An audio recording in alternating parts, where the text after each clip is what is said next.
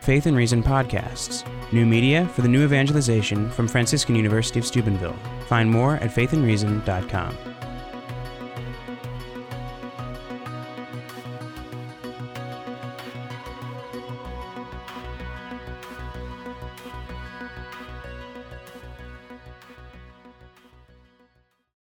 Let's go back to the beginning. You know, I heard, actually it was a politician who said this at a gathering of conservative leaders. He said there was a discussion among three professionals. There was a politician, an engineer, and a surgeon who were all debating about whose profession was the oldest. And the surgeon said, well, mine is the oldest. God took a rib out of Adam and created Eve, so at the very dawn of history, you needed a surgeon. My profession is the oldest. And the engineer said, oh, no, mine is older than that, because before he created Adam and Eve, he created, the planets and the stars and everything, and Scripture says that first there was a great chaos, and God brought order out of chaos. So you need an engineer to do that. Then the politician spoke up and he says, no, I've got you both beat. My profession is the oldest. Because who do you think created all the chaos?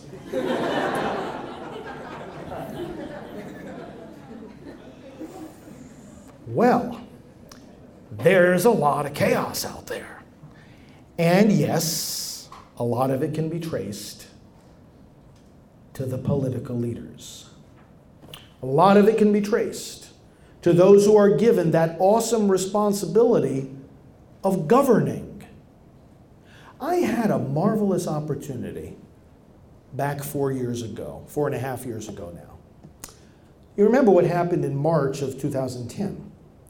Obamacare was voted into law by the United States Congress and then, of course, signed by Obama himself. The United States Congress had a vote on that Affordable Health Care Act, on a Sunday afternoon. So we have a lot of church-going Christian believers sitting in the United States Congress. The interesting thing is you don't hear so much about these men and women on the news. There's a small minority of our federal elected lawmakers. A small minority of them get the most of the headlines. They make the most noise. They make the most trouble. They're loudmouths, some of them. And, they all like to hear themselves talk. So it's an occupational hazard among the politicians. But you got a lot of people serving quietly day after day who, believe me, they are as strong believers as we are. One of the things we do in conjunction with some of our evangelical friends is we have these pastors' briefings in Washington.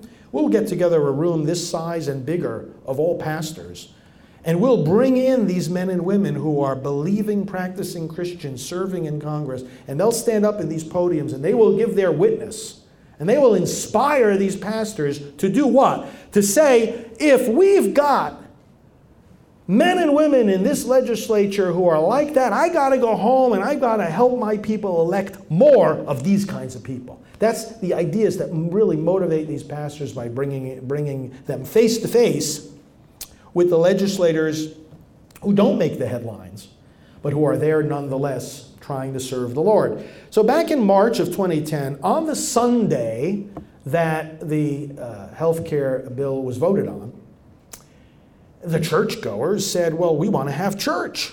We have to, bad enough that we have to be here on a Sunday for this vote, but we're not going to miss church. So you know what they did? They had church right in the Capitol. Statuary Hall, if you've been in there, you see all the different statues. They turned it into a chapel. And this actually goes back to the early history of our country anyway. They used the Capitol for church. So we had church. And I got a call some days before, and they said, Father Frank, would you come down and preach? And I said, I'll be there. I had to adjust my schedule a little bit, but I said, I'll be there. To preach to members of Congress and their staff on the day of the health care vote, I'm not going to miss that opportunity. So I went down there, and here's part of what I said to them. Scripture calls public servants ministers of God. Paul's letter to the Romans. Ministers of God. It's not just we in the clergy who are ministers of God. Those sitting in the legislature, those sitting in the governor's office, those sitting in the White House are called by Scripture ministers of God. In what way are they ministers of God? They're not leading worship services. They're not preaching sermons. How are they ministers of God? They're not administering the sacraments. They are sharing in God's act of governance. They're supposed to be sharing not in creating chaos, but of bringing some order out of chaos, of keeping civilization from falling back into chaos. They are appointed to guard life, to guard freedom, to guard justice. They participate in a participatory way, just like parents of a family participate in God's creative act of a new human life. So those in public office participate in the governing authority of God Himself. You know, the church, just sit back for a moment and think about how the church views civil government. Do we say yes or do we say no to the power, the authority of civil government? And of course, the answer is we say both. We say both yes and no. We say a yes because Scripture again acknowledges that all legitimate authority comes from God. So if you have legitimate authority exercised by civil leaders, we have to obey that, inasmuch as it is a just law or it is a just order or ordinance of some kind. Of course we have to obey it. We have to pay our taxes. We have to we have to be law-abiding citizens. So we say a yes to the state. But we also say a no because we never recognize it as our absolute loyalty. In other words, yes, we will follow the laws, but if the laws of man contradict the laws of God, well, then we do what the apostles said. We will obey God rather than men. So we have a loyalty to the civil authority, but it's not absolute. Our absolute loyalty is only to Jesus Christ and to the Father, God Himself. So we have this simultaneous yes and no. We say a no in the sense that we recognize that no earthly government, no matter how well organized, no matter how faithful in securing justice, peace, and life, can ever fulfill the longings of the human heart. God, as Augustine said, you have made us for yourself, and our hearts are restless until they rest in you. So no, there's no such thing as a utopia or a perfect system. So we say a no in the sense that we don't put our full hope in civil government or politics. Now, having said all this, so first of all, I said to these men and women, I said, you're considered servants of God. I said, and here's why and how that's true. Because you're serving the people that belong to God. The people don't belong to you, they belong to God. And you're serving them by protecting their rights. And in so doing, you're serving God because He's the one that gave them those rights. You're ministers of God. And then I pointed out to them how Christianity has transformed politics. Do you realize that the very fact that we have a representative form of government comes from the incarnation of Jesus Christ? How is this possible? In the pagan view of government, the king is the law. In the pagan view of government, the law proceeds from the mouth of the king. So he can get up in the morning and without having received any input from anybody, he can say what is the decree of the day. Nobody knew it was coming and there's no recourse against it. This is what you would mean by a nation of men, that the ruler is the rule. The standard is whatever the ruler says. Well, that means the people don't matter. He has authority over the people. And Jesus brought this up as an example. He talked about those in authority who lord it over their subjects. And then he said, it shall not be that way with you. You will serve. Because if in pagan government the ruler just rules and the people's voice doesn't matter at all, when Jesus Christ comes, what does he do? He makes us sons and daughters of God. He opens wide open the road to heaven. St. John, I love that verse in Revelation. It says, I looked up, John says, and I saw an open door. You realize what he's saying there? You and I can look up and see an open door. We don't believe in a God that we have to sit back and wonder what he's thinking. We believe in a God that has told us what he thinks. We don't need to wonder, is God on our side? Is he for us? Is he against us? Does he love us? What does he want us to do? How does he want us to live? And what happens after we die? We don't have to wonder about those things. We know those things. We are a religion of revelation. So we look up and we see an open door.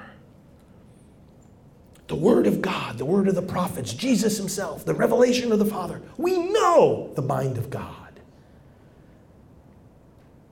And yet, it was not like that for the other nations. Israel would always say, the prophets would say, blessed are we, O Israel, for what pleases God is known to us. What a blessing in life that is. So, Jesus Christ opens the way to the Father, and then he makes us his sons and daughters. He doesn't only tell us what God thinks, he shares the very life of God with us. So now we are adopted sons and daughters of God. We, as St. Peter says, share the divine nature. And so guess what? People matter now. They matter even more than they did before. If they can go directly to God and say, Abba, Father, well then what does that do to their relationship to the king? Or the president, or the governor, or the congressman? Well, it changes that relationship. Because if they're sons and daughters of God, who's the congressman's boss and the president's boss, well then the congressman and the president and the king and the governor and the judge no longer have full authority over those people. They become their servants. So Christianity itself transforms power into service. Transforms authority into submission to the God-given rights of the people that they serve. That's why Scripture calls them ministers of God. And that's why they safeguard human rights rather than editing or deleting them. And this is the idea on which America was founded. We live in a nation that didn't come about primarily through geography or ethnic descent. This is a nation, the only nation, brought together by an idea that indeed there are God-given rights, we know what they are, and that as our Declaration of Independence says, governments are instituted to secure those rights. Not to edit or delete them, but to secure them. Oh, this is a monumental concept. So I spoke to those legislators and their staff about these very points. And brothers and sisters, these are the points that we need to speak to ourselves about, and that we need to use in order to remind our fellow citizens of the privilege we have in this country as we come now upon another election. Does our voice really matter? Does our vote really count? And we have some beautiful teaching documents in the church about all of this. I want to refer you to, first of all, and here's where we can start to use these cards, Living the Gospel of Life is a document. Let me go back. This was issued in 1998 by the American bishops, but they issued it in 1998 because of a document issued 3 years earlier for the whole world, which was which document? The Gospel of Life, the Evangelium Vitae, issued by St. John Paul II, March 25th, 1995. Why was it issued on March 25th? The Annunciation, which is actually the Incarnation. So Christmas and Annunciation, Jesus is conceived on March 25th, born on December 25th, liturgically speaking, is what we're observing. But really, I mean, the separation of the incarnation by the Annunciation, Mary's fiat, and the birth and nativity at Christmas is really only a matter of emphasis. It's not a matter of disjunction. Both feasts are celebrating the same reality, the incarnation. March 25th with the emphasis on the conception, and December 25th with the emphasis on the birth. But in reality, as you study the history of liturgy, you find out we're talking about the same thing. And that's why there are only 2 days of the year when we say in the Creed, he became man, was made flesh, was made incarnate of the Virgin Mary, only 2 days of the year that the liturgy calls for us to genuflect at those words. And those 2 days are March 25th and December 25th. Now, the Evangelium Vitae, therefore, the Gospel of Life, the most comprehensive statement that the Church has made on the question of abortion.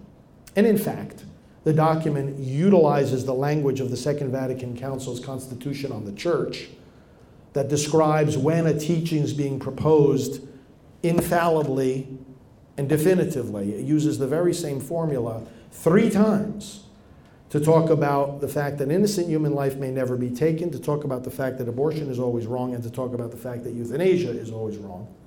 This document is issued. That means this coming March 25th is 20 years. That's important. And I want to let you in on something that hasn't even been announced yet. But I had some meetings over in Rome just very recently with the people who are putting this together. The 20th anniversary of the Gospel of Life is going to be marked by a worldwide observance, a vigil the night before, prayer service for life in Rome. And the Vatican is going to ask that dioceses and parishes throughout the world have ceremonies like that of their own on the same night. So worldwide, on the Vigil of the Annunciation this coming year, 2015, we will honor life, preach life, and reflect on the teachings of this great encyclical. So I want to ask you, first of all, if you haven't read Evangelium Vitae or you haven't read it in a while, one of the best things you can do between now and March 25th is read it. And not only read it, but study it. And we have a study guide to Evangelium Vitae that was put together by our staff. Now, the resources I'm going to talk to you about, you can find everything at priestforlife.org. But if you want us to send you the study guide, you can make a little notation on the card. We'll send it to you. Great activity to do between now and the anniversary that's coming up in March. But then 3 years later, our bishops in the United States issued a document called Living the Gospel of Life, which applied the teaching of Evangelium Vitae, especially to the American situation. Now, one of the things the Pope said in Evangelium Vitae, and remember now that he's canonized, all the writings of John Paul II now become the writings of a saint. So they take on, if you will, even more weight. You know what he said about a state, a government that authorizes the killing of the innocent, like the babies in the womb? He didn't say simply that this is a bad policy. You know, there are a lot of bad policies that we can say, oh, they're pretty bad. Hopefully they'll change, but in the meantime, we have to obey them. Sure, there's a lot of policies we have to obey that we might not like, that we might not agree with, and that we even try to change. We might even think they're big mistakes, and they might be. But the authority that made those bad decisions still has the authority to make them, and we still have the duty to obey. Court decisions like Roe v. Wade and Doe v. Bolton that legalized abortion throughout pregnancy are not in that category. Laws that reinforce those decisions are not in that category. They're not in the category, friends, of a bad decision that was legitimately issued and that still has to be obeyed. They're in the category of a decision that the ones issuing it did not have the authority to make and that do not have a claim on our obedience. Let's understand the difference. The church looks at Roe v. Wade. The church looks at laws allowing abortion, whether it's in our country or in any other country. And it does not say this is a bad law or a bad court decision. The church stands up and says this is no law at all. This is no decision at all. It has no authority. And therefore, we not only don't have to obey it, we must not obey it. That's the depth of the church's response in the legal/political arena. It is not a question of simply a bad policy. What John Paul II said in Evangelium Vitae is no less than this. The nature of the state changes when it allows the killing of the innocent. What does he mean the nature of the state changes? The state no longer becomes the common home where everyone is protected. It loses its identity as that common place of protection, and instead, he says, in a tragic caricature of democracy, one group ends up oppressing another.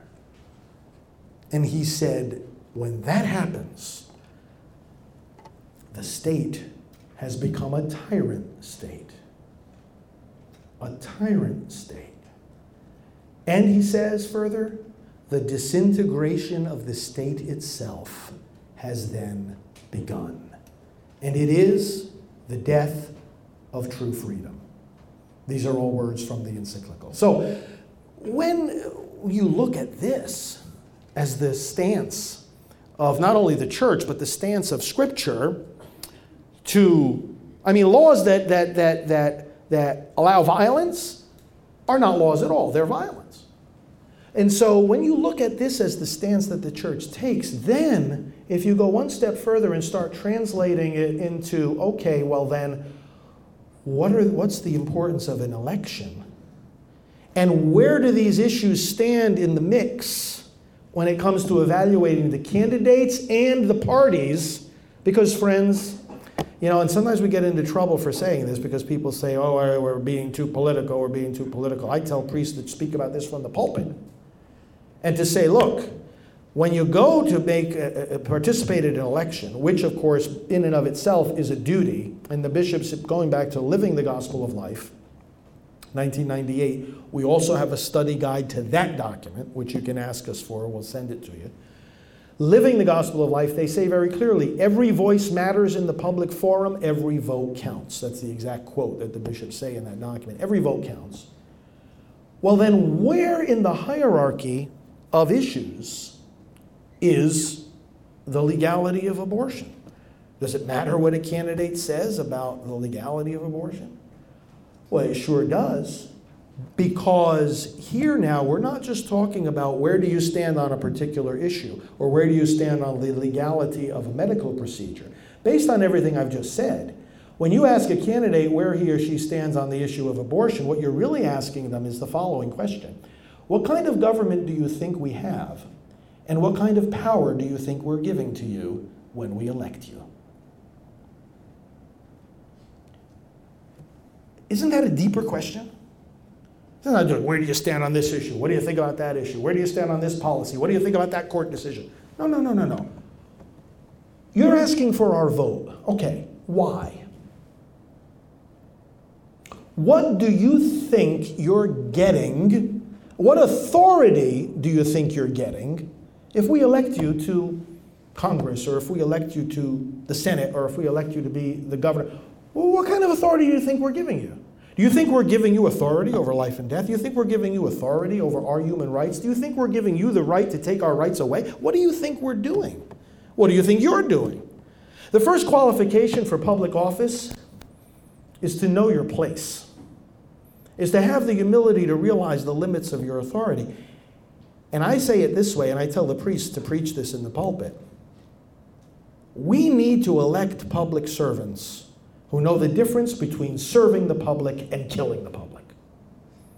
And if a public servant doesn't know that difference, he or she does not belong in public office. Now, can we say that from the pulpit without getting in trouble with the IRS or losing tax-exempt status? Absolutely yes. And let me tell you why. It's perfectly legitimate to say that. It is nonpartisan to say that. Because, under the current arrangements with the IRS, which is more and more being revealed as a corrupt organization and should be abolished altogether, is really where we need to go in this country. But the point is, whatever they may have done or not have done, or whatever their authority is. Under the current rules, the church agrees in her institutions, and organizations actually like us, Priests for Life and not-for-profit organizations, agree that, we will be a tax-exempt organization, and part of what you give in return is that you agree not to directly or indirectly intervene in a political race. So we can't get up and say, vote for John Smith, vote against Joe Smith. Okay. But what I just said does not violate that prohibition. Why not? Why is that not intervening in a political race? Well, it's very simple.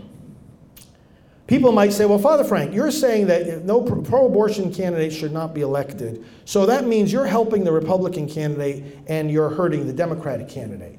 And my response is, yeah, if people live out what I'm saying, then much of the time it does end up helping the Republican candidate and hurting the Democratic candidate, but whose fault is that? Is that because of what the moral principle is that I enunciated, or is that because of the positions that they take on the issue? If tomorrow, and here's the test right here, here's the test. If tomorrow the Republican and Democratic parties swapped their positions on abortion, if tomorrow candidate A, who is today pro-life, and candidate B, who is today pro-choice, suddenly switched and A became pro-choice and B became pro-life, tell me what changes in my message. Tell me what words that I spoke yesterday I'm not going to speak today, or what words I didn't speak yesterday I am going to speak today. Now, if I'm partisan and I'm saying I'm on a campaign to elect Joe Smith, well, certainly you can do that as citizens, as individuals, as groups. Of course, nobody's saying there's anything wrong with that. It's just that a not-for-profit organization agrees not to do that. But the point is, if my message today is elect Joe Smith because he's pro-life, and then tomorrow he becomes pro-abortion, yeah, my message changes if he swaps his position. But if my message is, we have to elect public servants who know the difference between serving the public and killing the public, and I say that today, and tomorrow they swap their positions, guess what? The next day, I'm going to say exactly the same thing, because it's a moral principle. We've got to get out of this self-censorship nonsense that's going on. I talk with pastors all across the country, and believe me, they're afraid of their own shadow when it comes to talking about this stuff. They don't know where the lines are drawn. This is one of the things we help them to understand, where these lines really are legally. And brothers and sisters, there's a whole lot of people out there, unfortunately, in the institutions that we have in the church that are simply making excuses.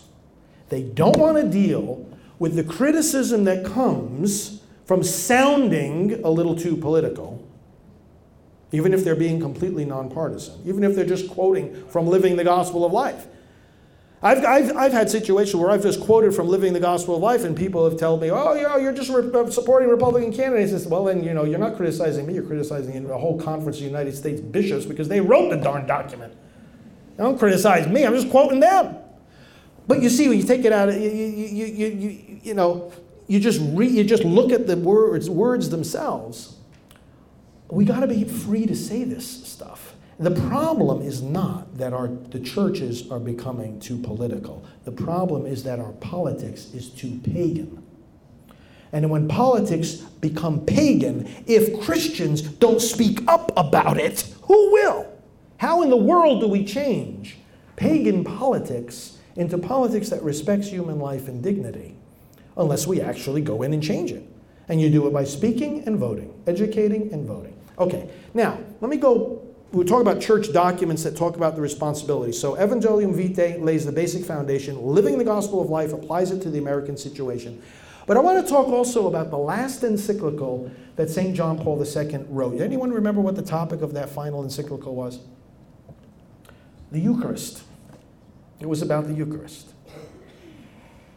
And you know what he said in there? One of the things he said, very beautiful and very unexpected. If people were to say, oh, what would he put in an encyclical about the Eucharist? We could think about many different things. But at a certain point he says this. He says the Eucharist is eschatological. When we're adoring the sacred host, when we're seeing the host elevated at Mass, did you ever think of the fact that we're looking into the future? Because what's going to happen at the end of time when Christ comes back? Scripture says we will have a new heavens and a new earth. The whole world will be transformed. The whole universe will be transformed. And the Second Vatican Council spoke about this in Gaudium et Spes, a document that John Paul, back at that time, had a big part in writing. Gaudium et Spes talks about politics. And it also talks about the advancement of the kingdom of God, and it distinguishes between human activity and divine activity. How much does God do? How much do we do? But the Pope said, well, look, when you look at the Eucharist, you're looking into the future when the whole universe will be transformed into perfect unity with God. And therefore, in adoring the Eucharist, you get a motivation to hasten the day when there will be the new heavens and the new earth. Now, what can we do to hasten that day? God has his own timetable. He's coming back when he wants to come back. But he also urges us to pray, come, Lord Jesus. And so the Pope says it's not just his work. His work is to also choose to make it our work. He involves us in the process of making a better earth, a more just society, a culture of life, and a civilization of love. He involves us in the process. He gives us things to do. Well then, the Pope then makes this statement in that final encyclical. He says, and I'm paraphrasing, our faith in the Eucharist therefore calls us to take more seriously than ever before our duties as citizens on earth. He's linking Eucharistic devotion with political involvement, because he says that's part of how we transform society and bring it closer to where God wants it to be. Again, there's no way that any political system or any political leader can bring about a utopia on earth or can be our salvation. Politics is not our salvation, Christ is.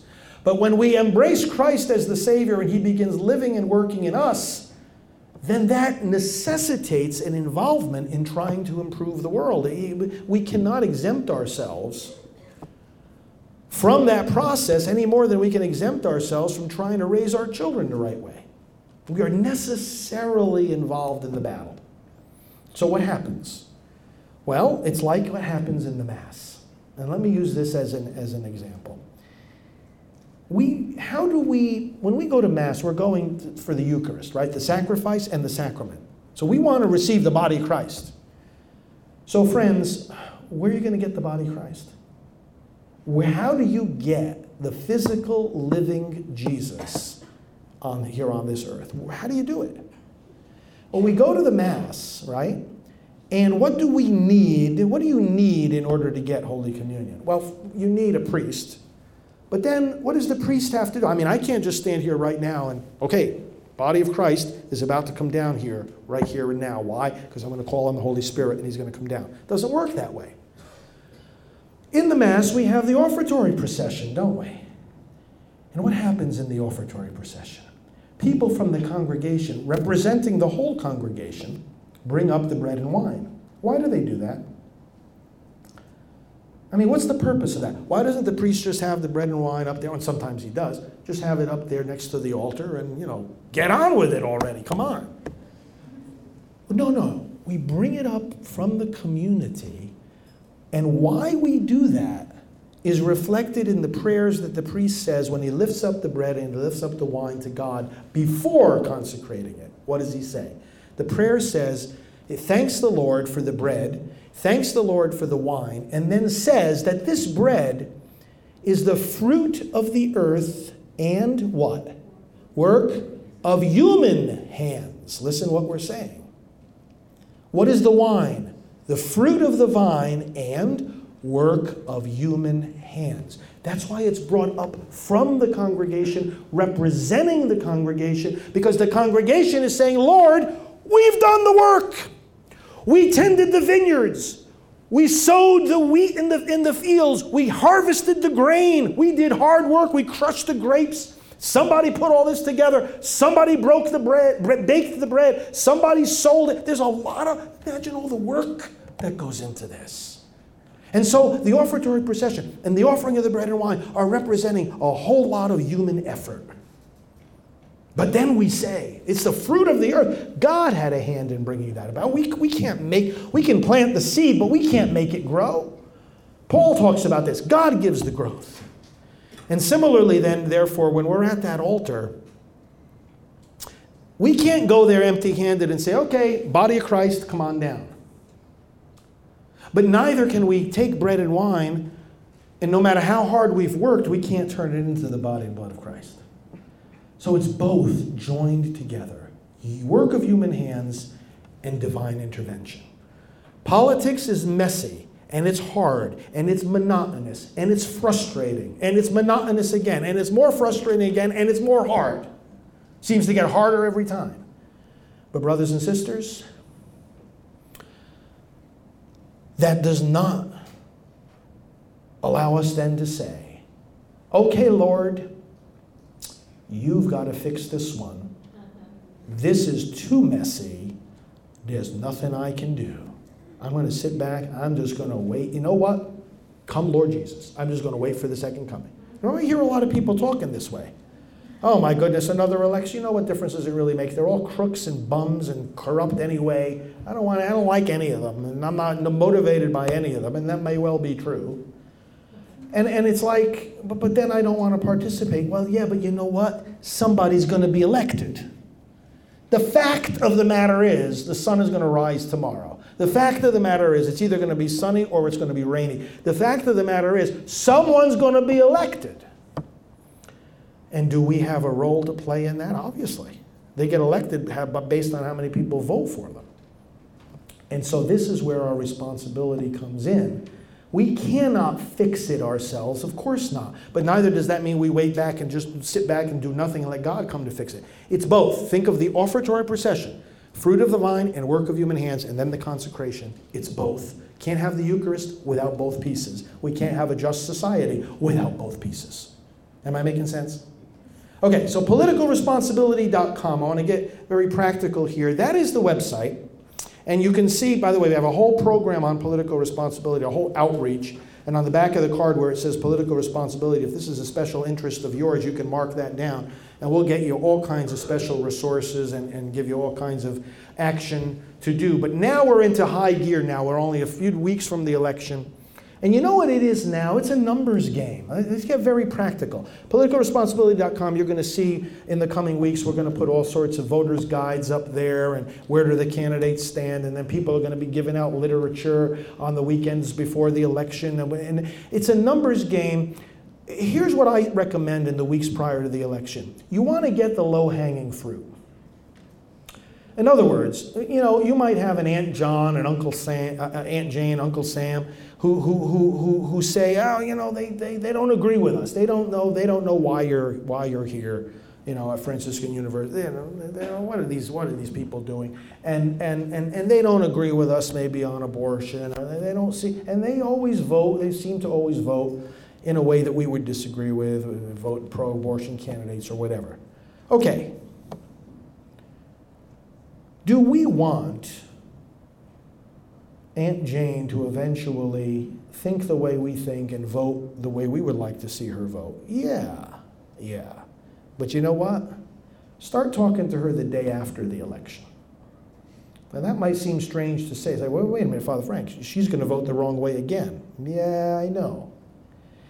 But for every hour you spend, perhaps fruitlessly, trying to convince a person committed in the opposite direction to vote for the candidate that you believe should be elected, for every hour of energy that you spend getting that one vote, there's all kinds of people that you can reach in the groups that you go to, the meetings that you go to, on your email list, on your social media, Facebook friends, Twitter followers, whatever, Instagram followers, whatever platforms you use, there are people who are already thinking the way you think.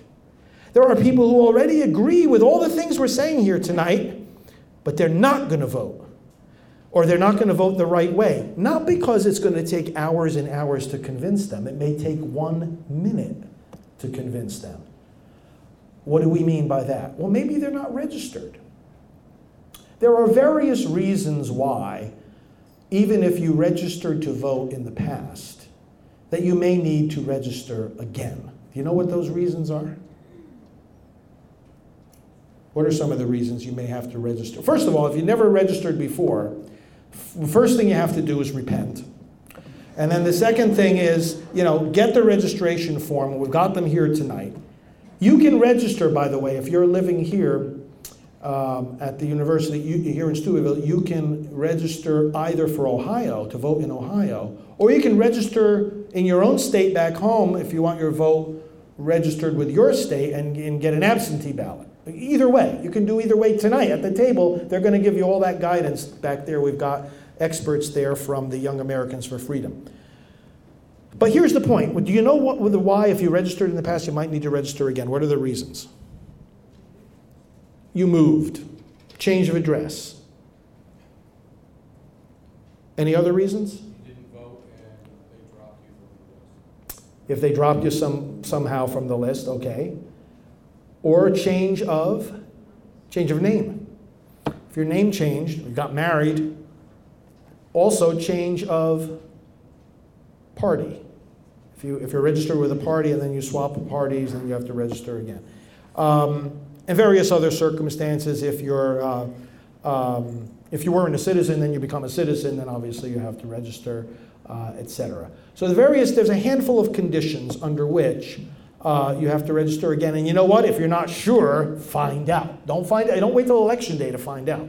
But it's important to act quickly on this. This is why we're doing this tonight, because in some states, there are deadlines for voter registrations in all but a couple of states where they have no deadline. But the point is that there's a certain deadline after which you can no longer register for that particular election coming up. So we need to make sure that, don't put this off till the day after tomorrow and then find out that tomorrow was the deadline in your state if you think you might have to re-register. Let's get equipped to do it now. But this is what I mean by the low-hanging fruit. We've got votes right here in this room that unless we urge you to register to vote, or maybe for some reason you're not properly registered or you don't have an absentee ballot, you're going to miss your chance to vote. But it's not because you don't agree. It's not because it's hard to convince you. It's not. You already agree. Now, you might have lots of friends who say, hey, you know what? I understand about the importance of life and protecting life. I know that we have to elect the pro-life candidates. So how do you get votes for the right candidate? You tell them who the right candidate is. Because a lot of people out there, they hear this part of the message, hey, we need to elect people who have the right values. But then they say, well, then what are their positions? Who are the pro-life candidates? If they don't know, that's one of the most important things to do in the next few weeks. Number one, find out yourself. And number two, tell everybody else that you can. Family, friends, fellow students, people on your social networks, everyone you can reach. Everyone you can reach. And then mobilizing people to get to the polls. One of the things I urge pastors to do is to have the parish take the people to the polls. I urge people to take the election day off from work and just spend the whole day getting people to vote. Whether it's calling them up and reminding them or driving them there or doing something. If there's people who are homebound, make sure they get an absentee ballot. Don't let them lose their vote. Etc., etc. There's all kinds of things that we can do. Every person has just one vote, but we can influence hundreds of votes. And I ask you to think in those very practical terms now as we come down to election day. Okay. Let me just tell you about a couple of resources here, and then I want to start taking your questions. In accordance with what I've just been saying, there's a brochure in the back called Voting with a Clear Conscience. 10 easy steps. This is actually a short version of a longer booklet that I wrote some years ago. We decided to condense it into a short little booklet. 10 easy steps to voting with a clear conscience. And I think you'll like this. It delves into some of these practical things I've mentioned already. Then, I talked about, I didn't really delve into the Silent No More effort. This is helpful for politicians too. You know, they think they might be serving women by keeping abortion legal, but it actually hurts every woman that experiences it. Janet, who's our executive director at Priests for Life, she co-founded the Silent No More campaign. It's a worldwide effort. It's 10 years old now, where men and women speak out about the loss of their children to abortion and the healing of Jesus. She wrote a book called Recall Abortion. Fascinating use of the word recall, because they recall their abortion, those who give testimony, but what they're recalling is how much it hurt them. And because it hurt them, the case we're making to the government is that they should recall this procedure, just like you recall a car that has bad brakes or food that's tainted. You recall it off the shelves. You don't want to hurt the public. So recall abortion. If you believe in the power of the testimonies of these women and men, and you want to see the arguments against legal abortion, this is a great book.